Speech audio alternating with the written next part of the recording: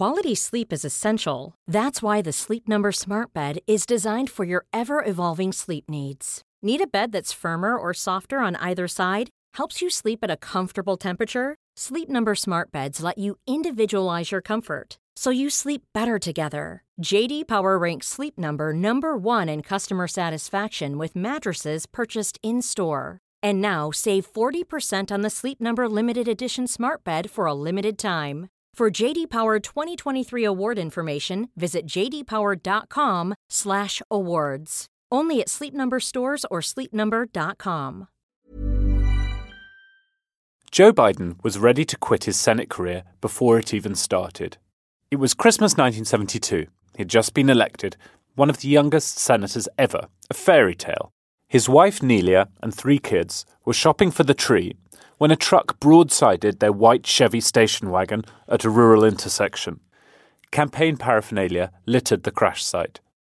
Nelia and their 13-month-old daughter, Amy, were dead before they reached hospital. The 2 older boys, Bo and Hunter, seriously injured. Biden was reluctantly sworn in as the senator for Delaware at their hospital bedside. Just a week ago, pundits were once again prepping Mr. Biden's political obituary, but that was before Super Tuesday. Now the question is, could Joe Biden complete one of the greatest political comebacks in November? With 241 days to go, this is Checks and Balance. Hello, I'm John Prideaux, and this is a podcast from The Economist about the 2020 elections and the road to power in America. I'm The Economist's US editor, and from now until Election Day, we'll take one theme each week and explore it in depth.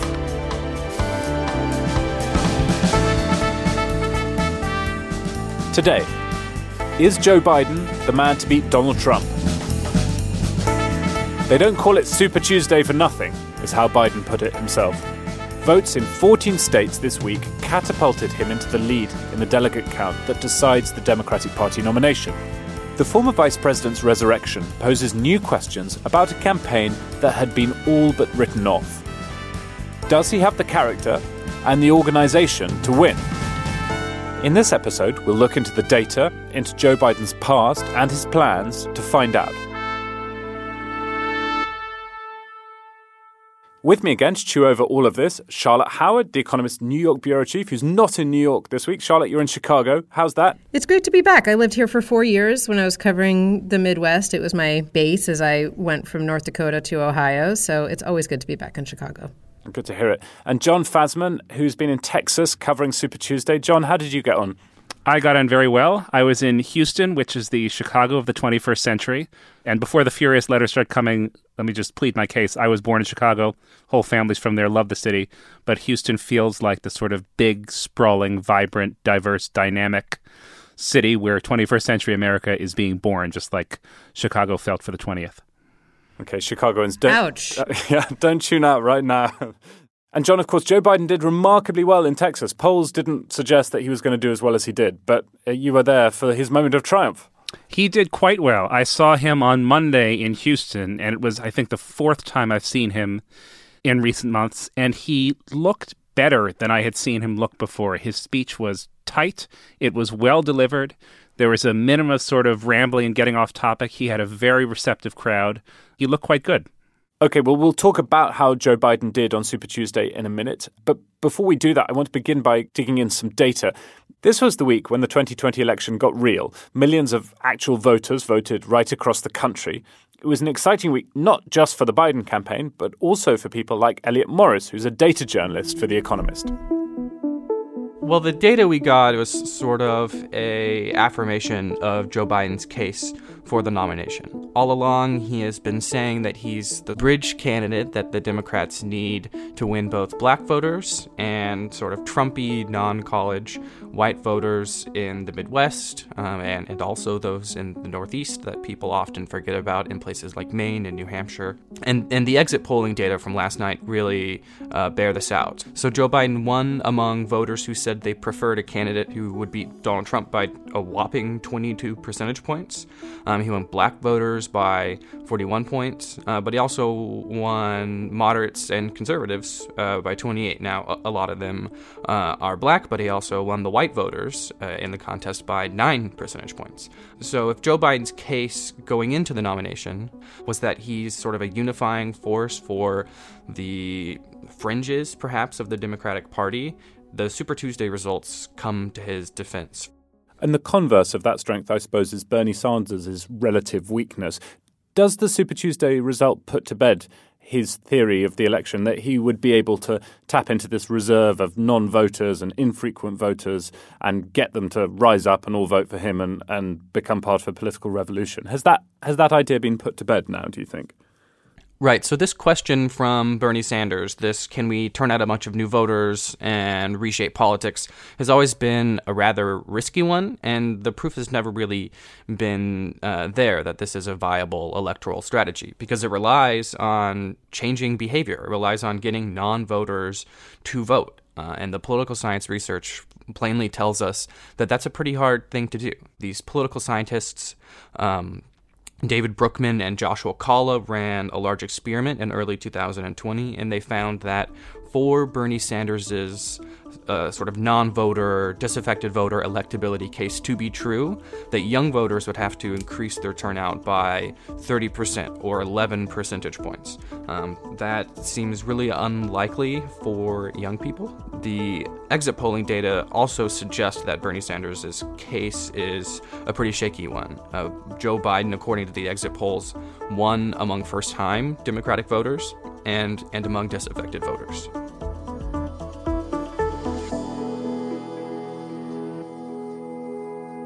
Well, there'll be more from Elliot in the Checks and Balance weekly newsletter from The Economist. You can sign up for that at economist.com/checksandbalance. John, let's begin with you. Let's hold up our hands. Last week, we were talking about the diminishing power of the party establishment, the Democratic Party establishment, and whether they were having a 1972 moment.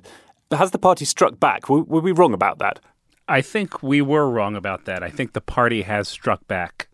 And what that means is it's not, I think that when you say that to a certain kind of Sanders voter, they imagine shadowy figures in a dark room sort of creating some sort of nefarious plan to stop their man from coming to power. That's not really what happened. You had 3 moderate candidates who had dropped out of the race coalesce around the other moderate candidate.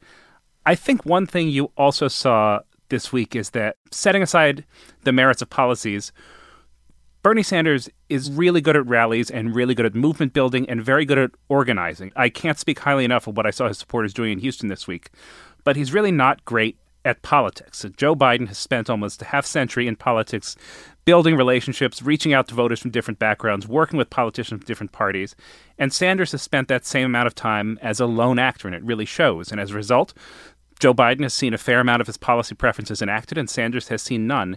And so it shouldn't really be a surprise that the party coalesced around someone who they knew, someone who had helped build the party, someone who had worked within it, over someone who seemed to have a fair amount of contempt for it. But if what Sanders says is true, that his paramount goal is to beat Donald Trump, then he has to make his tent bigger than it is, and he just hasn't really done that yet. And that showed on Tuesday. Just to jump in on that, I do think it's correct that Bernie Sanders shows some of the weaknesses within the old party infrastructure and the party establishment. So I think that does still hold. More striking to me than the moderate candidates backing Joe Biden, Pete Buttigieg backing Biden, Amy Klobuchar backing Biden, was the impact of James Clyburn's endorsement in South Carolina. It seemed to have a huge impact in exit polling on voters' reasons for supporting Biden. So, if I do think that the arguments to some degree hold that Sanders has exposed the problems within the Democratic Party establishment. Nevertheless, James Clyburn in South Carolina, wow. I mean, that endorsement just showed the impact that one person's endorsement can have on a state in really galvanizing voters and getting them to the polls. John Fasman, can you explain that? You know South Carolina way better than I do. Why was Jim Clyburn's endorsement quite so important? And maybe you can explain as well, who he is.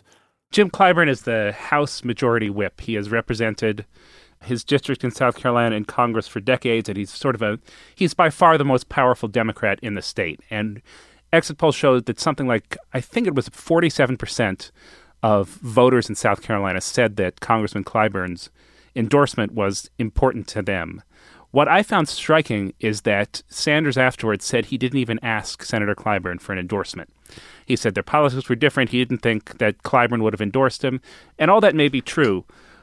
But again, it's stunning that somebody who wanted to win South Carolina's Democratic primary wouldn't even bother asking the state's most powerful Democrat for the nomination, despite their differences, right? But being the head of a political coalition, which is what Democrats are and what Bernie Sanders wanted to be, requires, managing and sometimes showing courtesy or even deference to powerful members of the coalition who might think differently than you, and he just didn't do it.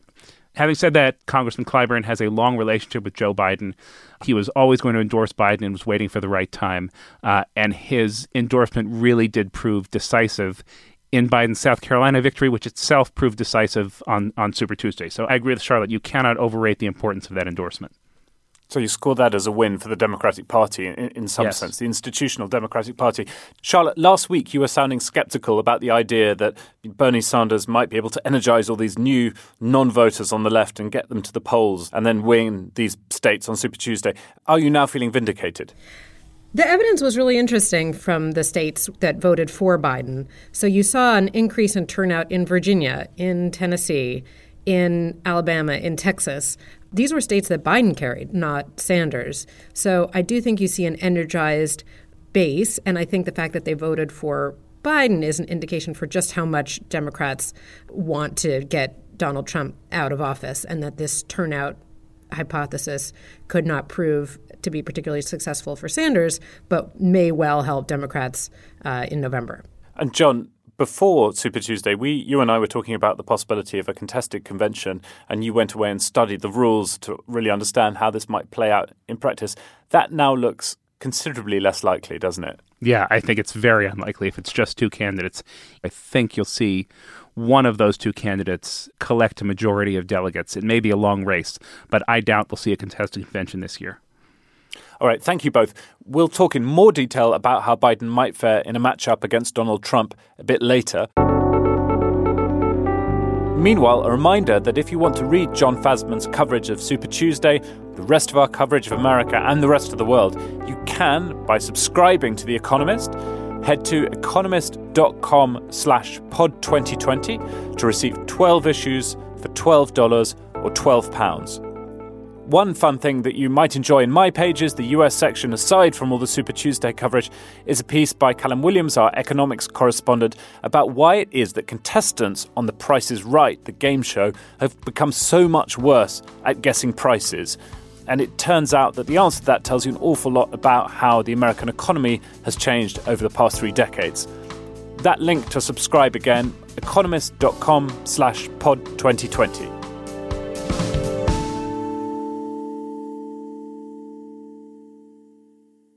One of the striking things about Joe Biden's primary victories is how well he's done with African-American voters. A number of things might explain this. His 8 years as Barack Obama's vice president being the most obvious one. I've worked with Joe Biden. I've seen his leadership. I have absolutely no doubt about what is in his heart and the commitment that he's made with respect to racial equality in this country. Several attempts have been made to sever Biden's connection to black voters. Joe Biden promised to help our community.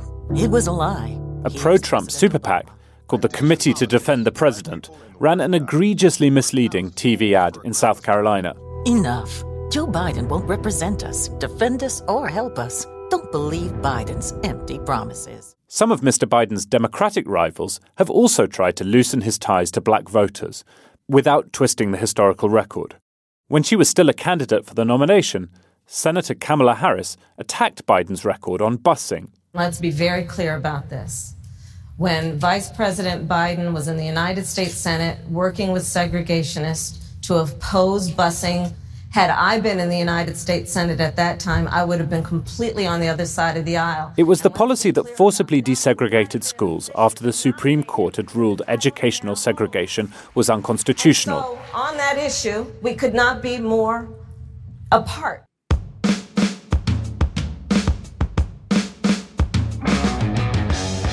Busing was one of the most fraught issues of the 60s and 70s. It brought the interests of parents in conflict with the wider interests of society. All I want is a seat in this school. Hey, nothing else. house. Let us go to our neighborhoods where our kids are safe. We want our kids safe. When Congress passed the Civil Rights Act and the Voting Rights Act, most Northern whites could get behind the need to abolish racist laws that stopped black Americans from voting or from sitting at the lunch counter of their choice. Many of those same white Northerners didn't see things the same way when the government began to desegregate schools by busing black children to schools in white neighborhoods. I wouldn't care if they were green or purple with the idea of putting my kid on a bus when I have a school right across the street from where they should go. The mild version of this opposition came in arguments from white parents that the government should stop interfering with their neighborhood schools. But in some cities, the fight over busing turned violent.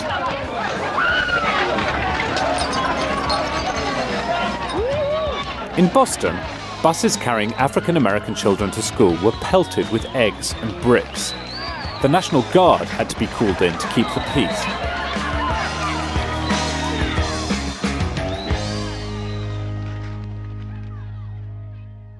In Wilmington, Delaware, where Biden was running for the Senate in 1972, as in other northern cities, this was a hot issue. Biden supported busing during the election. See, I went to the big guys for the money. I was ready to prostitute myself in the manner in which I talked about it. But what happened was they said, come back when you're 40, son. And so I had to go out. But the youngest man in the Senate soon faced pressure from constituents to change his mind. So he did. Biden became one of the leading Democratic opponents of forced busing in the Senate. Jesse Helms, a segregationist Republican senator, went so far as to welcome Biden to the ranks of the enlightened. This episode is not to Biden's credit. Busing was unpopular, but it was also effective. There's plenty of evidence that attending racially mixed schools benefits children. That said, there were also examples of schools that went downhill after busing was introduced, partly because of the reaction of parents to bringing what they saw as social engineering into the classroom. This history ought to hurt Biden, but it doesn't seem to. That might be because African American voters don't place supposedly African American issues above all else when they vote, in the way that pundits often assume they must. Or it may be that black voters are just remarkably forgiving of mistakes and believe that senators and vice presidents should be allowed to change their minds. John, let's start with you on this. Why hasn't busing hurt Joe Biden's reputation with African-American voters? He has a fairly strong record on civil rights, that notwithstanding. He also has a record of service to the first African-American president, Barack Obama.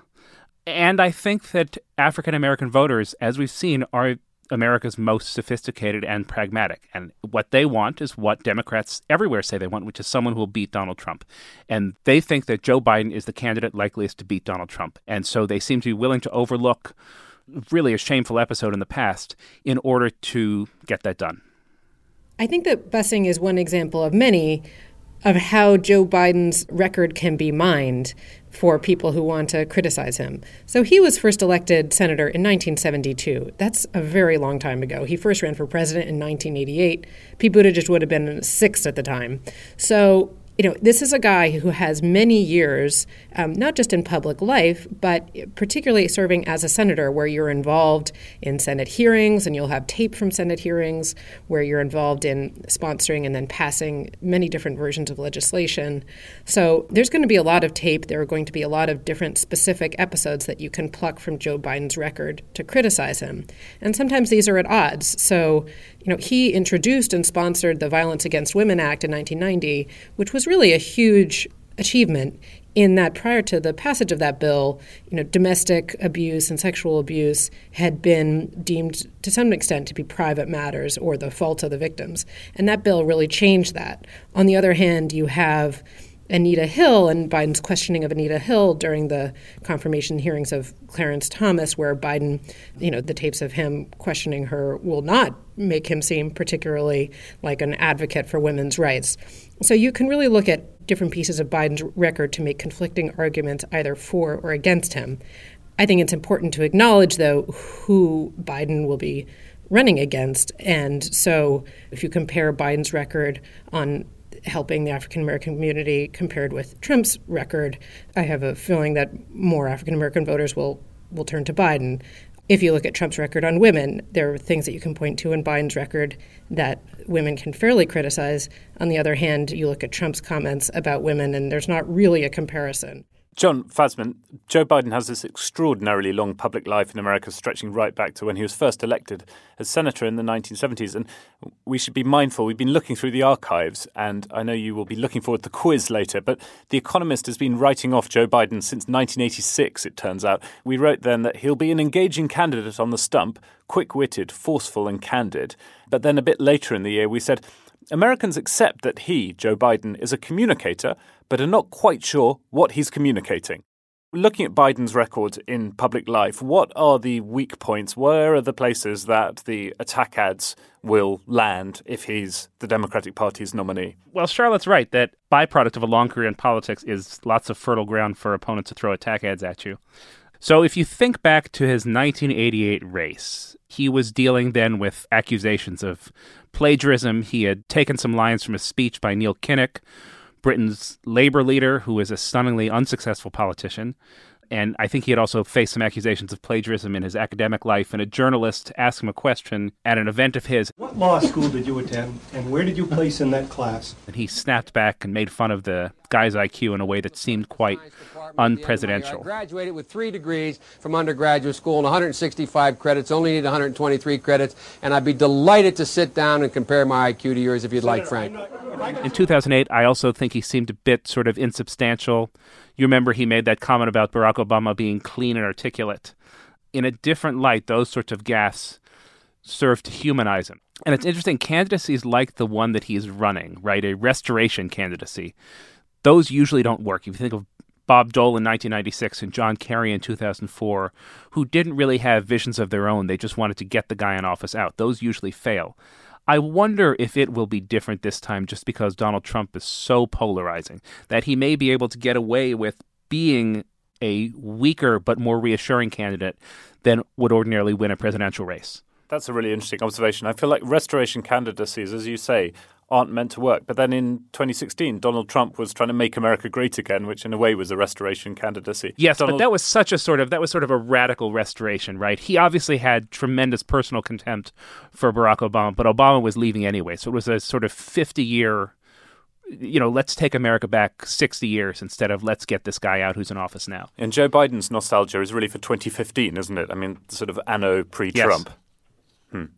Yes, and I think a lot of Americans have that nostalgia for let's just get things back to the way they were. We weren't in a sort of state of agitated panic all the time. Charlotte, I began by mentioning the 1972 tragedy in which Joe Biden lost both his first wife and his daughter. His eldest son later died aged 46, Beau Biden. Grief is a really big part of Joe Biden's life story, isn't it? Is it also somehow an electoral factor? Well, he's made it central, actually, to his identity and the sense that he gives voters of his character. In his speeches in recent days, both in South Carolina and in Texas, which were some of the more well-delivered speeches he's given recently, he really appealed to this vision of himself as a healer, this idea that, America is hurt and that he will help to bring the country together. He appealed to this sense of moral decency and appealed to the idea that there's a battle for the soul of America that's underway. And he talks about the need for a respected leader, a leader with honor and decency. And these sort of stem to voters' perception of Joe Biden's character, and that character is in turn linked to his ability to move through periods of extreme grief with grace and to recover and to move forward. So it has become quite central to who Joe Biden is. I do want to go back, though, to this conversation of how Joe Biden will be criticized. And, the best version of Joe Biden is one in which he is able to cast himself as sort of a good person who will help to lead America forward, restore America's standing in the world, restore a sense of dignity to the White House. But Joe Biden has to battle not just against his opponents, but also against his own tendencies on the stump and his tendencies on the debate to be long-winded, to be meandering, to sort of misspeak in ways that make him look like he might not be up to the job. Trump, in his tweets, has always, this is what he first seizes on when he's trying to criticize Joe Biden. So he has to try to maintain this presentation of a person whose experience is an asset, who is a dignified and honorable public servant. And that will be at odds with people who try to characterize him as someone with a spotted record and someone who is not up for the demands of the presidency.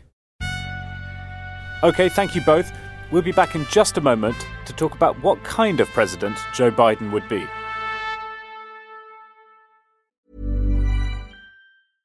Quality sleep is essential. That's why the Sleep Number Smart Bed is designed for your ever-evolving sleep needs. Need a bed that's firmer or softer on either side? Helps you sleep at a comfortable temperature? Sleep Number Smart Beds let you individualize your comfort, so you sleep better together. J.D. Power ranks Sleep Number number 1 in customer satisfaction with mattresses purchased in-store. And now save 40% on the Sleep Number Limited Edition Smart Bed for a limited time. For J.D. Power 2023 award information, visit jdpower.com/awards. Only at Sleep Number stores or sleepnumber.com. To finish off, let's cast ahead a little bit. This is an extraordinary man with an extraordinary career in public service. The Biden campaign has just launched an ad in states with primaries next week.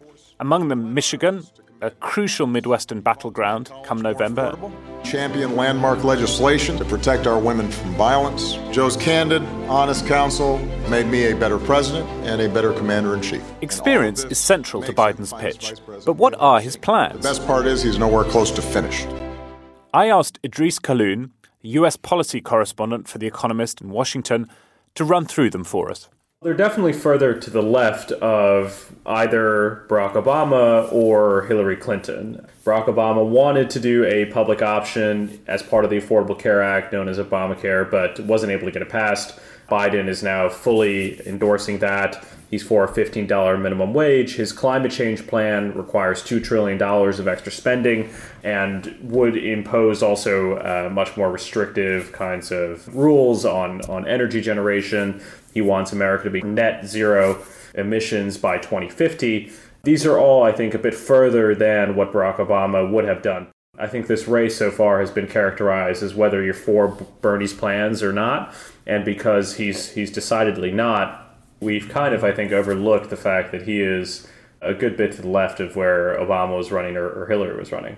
Joe Biden's pitch is partly, if you go and hear him on the stump, a return to the status quo pre-Donald Trump. But it sounds like his policies are different to that, right? They're not actually the policies of the Obama-Biden administration, as he likes to call it. No. I think they go further, but they have the same affect in the sense that it is not as much, my way or the highway. There has been some innovation, some rethinking. Climate change is obviously now a much bigger issue than it was then. And I think that Biden has come up with a plan that he thinks is suitable to meet that challenge. Many more American voters, for example, say that climate change is the most important issue to them. It's second only to healthcare and only by a sliver than was the case before. Before that, you had the Great Recession, you had Iraq before that. The economy and foreign policy played much bigger roles in how Americans pick their president than it seems like it will in this cycle.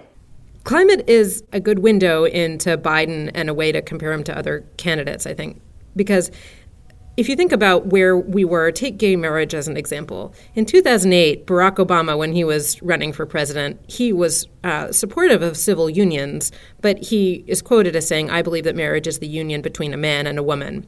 And you saw how quickly his attitude evolved over time as it relates to gay marriage. And I think that climate change, similarly, you've seen a big shift in how aggressively candidates need to act, and the future president will need to act to limit the most damaging impacts of climate change. And our listeners may or may not know that I spend most of my day job writing about energy and writing about climate. And Biden's plan, unlike some of the other candidates, he's in favor of a carbon tax, which economists uniformly believe is essential to trying to curb climate change. He doesn't want to ban nuclear, which Bernie Sanders would, and most climate scientists do believe that nuclear power, because it's emissions-free, will be an absolutely essential component of the energy mix going forward. He has not called for banning all fracking. He does want to limit drilling.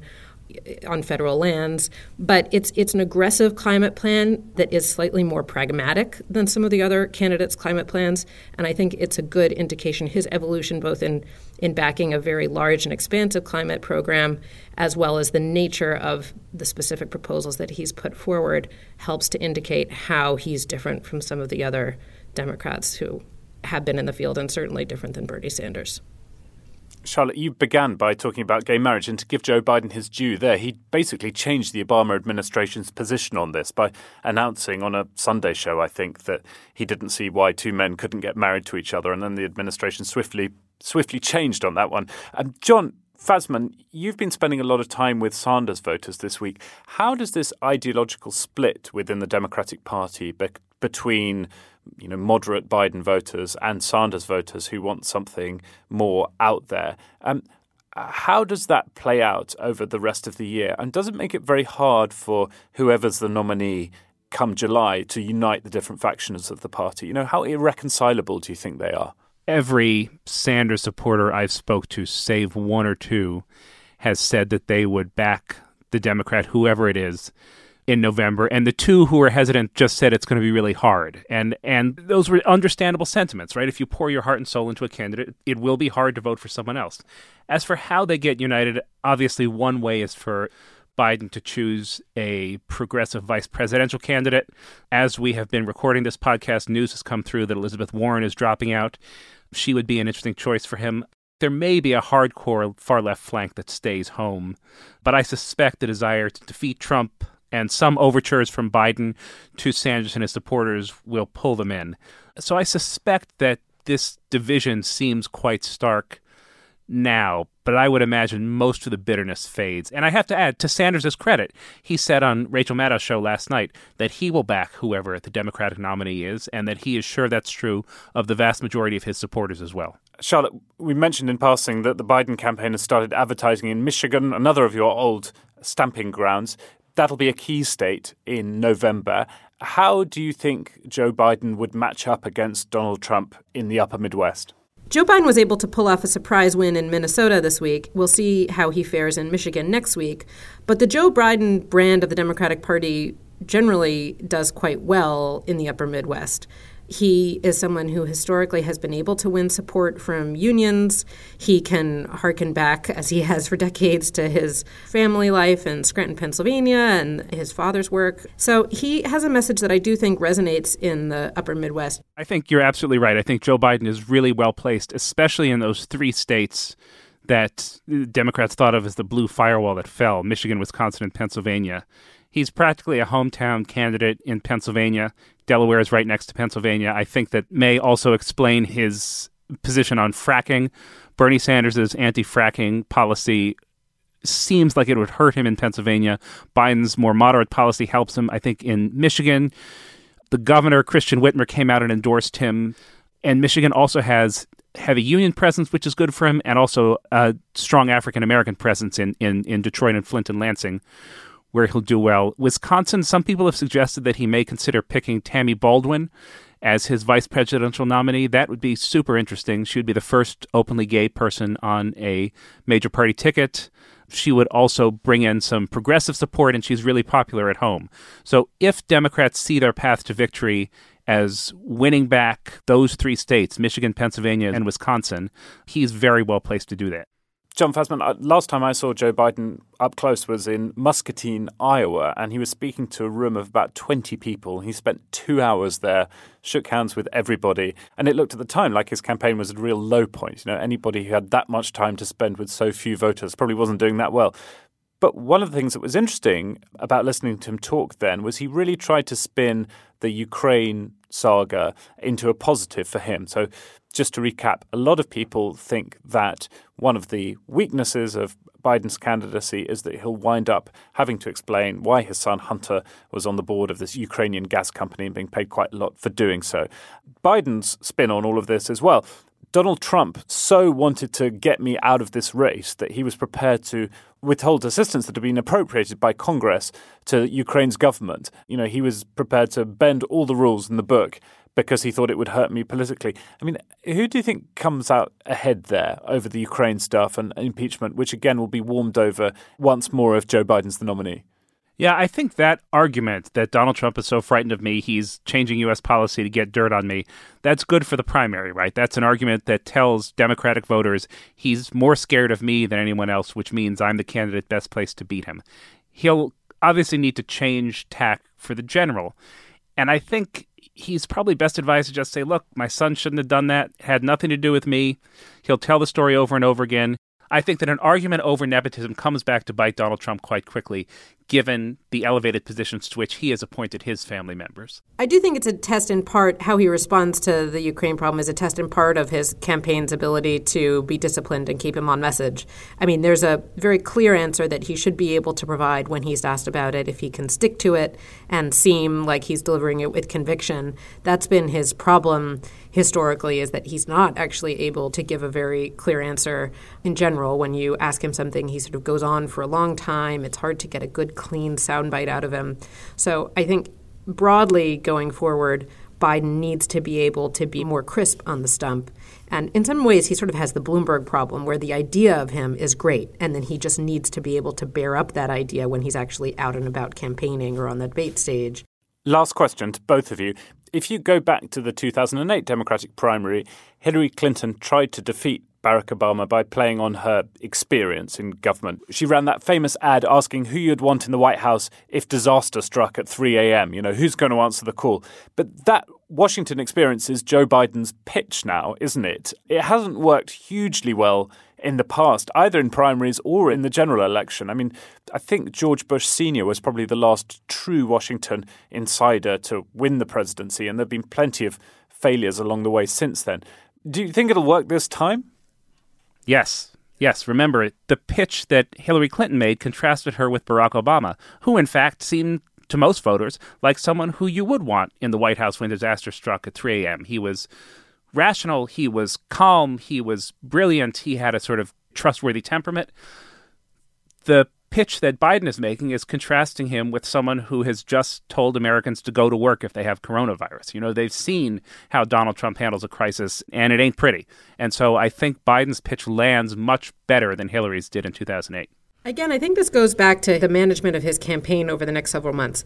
One thing that they can point to is the disarray in the Trump White House that is clearly on display with the coronavirus, but has been evident for some time now, with many qualified people leaving the White House, advisors who have competence and experience being ignored in favor of people who will say yes to whatever it is that the president proposes.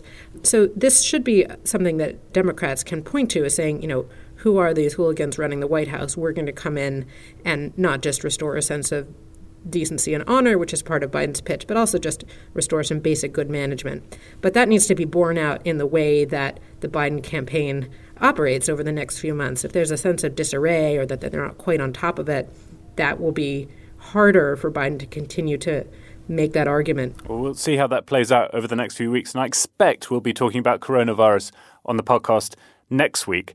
Before you go, it's quiz time.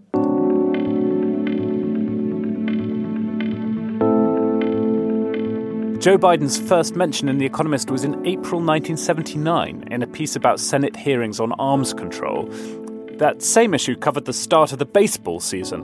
The MLB was seeing record crowds that year, and the players were receiving record salaries. The piece mentioned star batter Dave Parker of the Pittsburgh Pirates. What was his claim to fame? The first $1 million contract. Jon Fasman nails it straight away. He was the first athlete to earn $1 million a year. I remember that. John, given your very rapid answer to that, I think this second question, this follow-up, will be aimed at you. There were picket lines at Yankee Stadium that year. Who was on strike? Were the umpires on strike that year? It was the umpires. They were paid $30,000 a year, and they were not happy about it. They felt that they ought to have something approaching Dave Parker's salary, perhaps. That's yet again a triumph for Jon Fasman in the quiz. Charlotte, what can I say? So it's sort of week after week. It's just keep asking about baseball.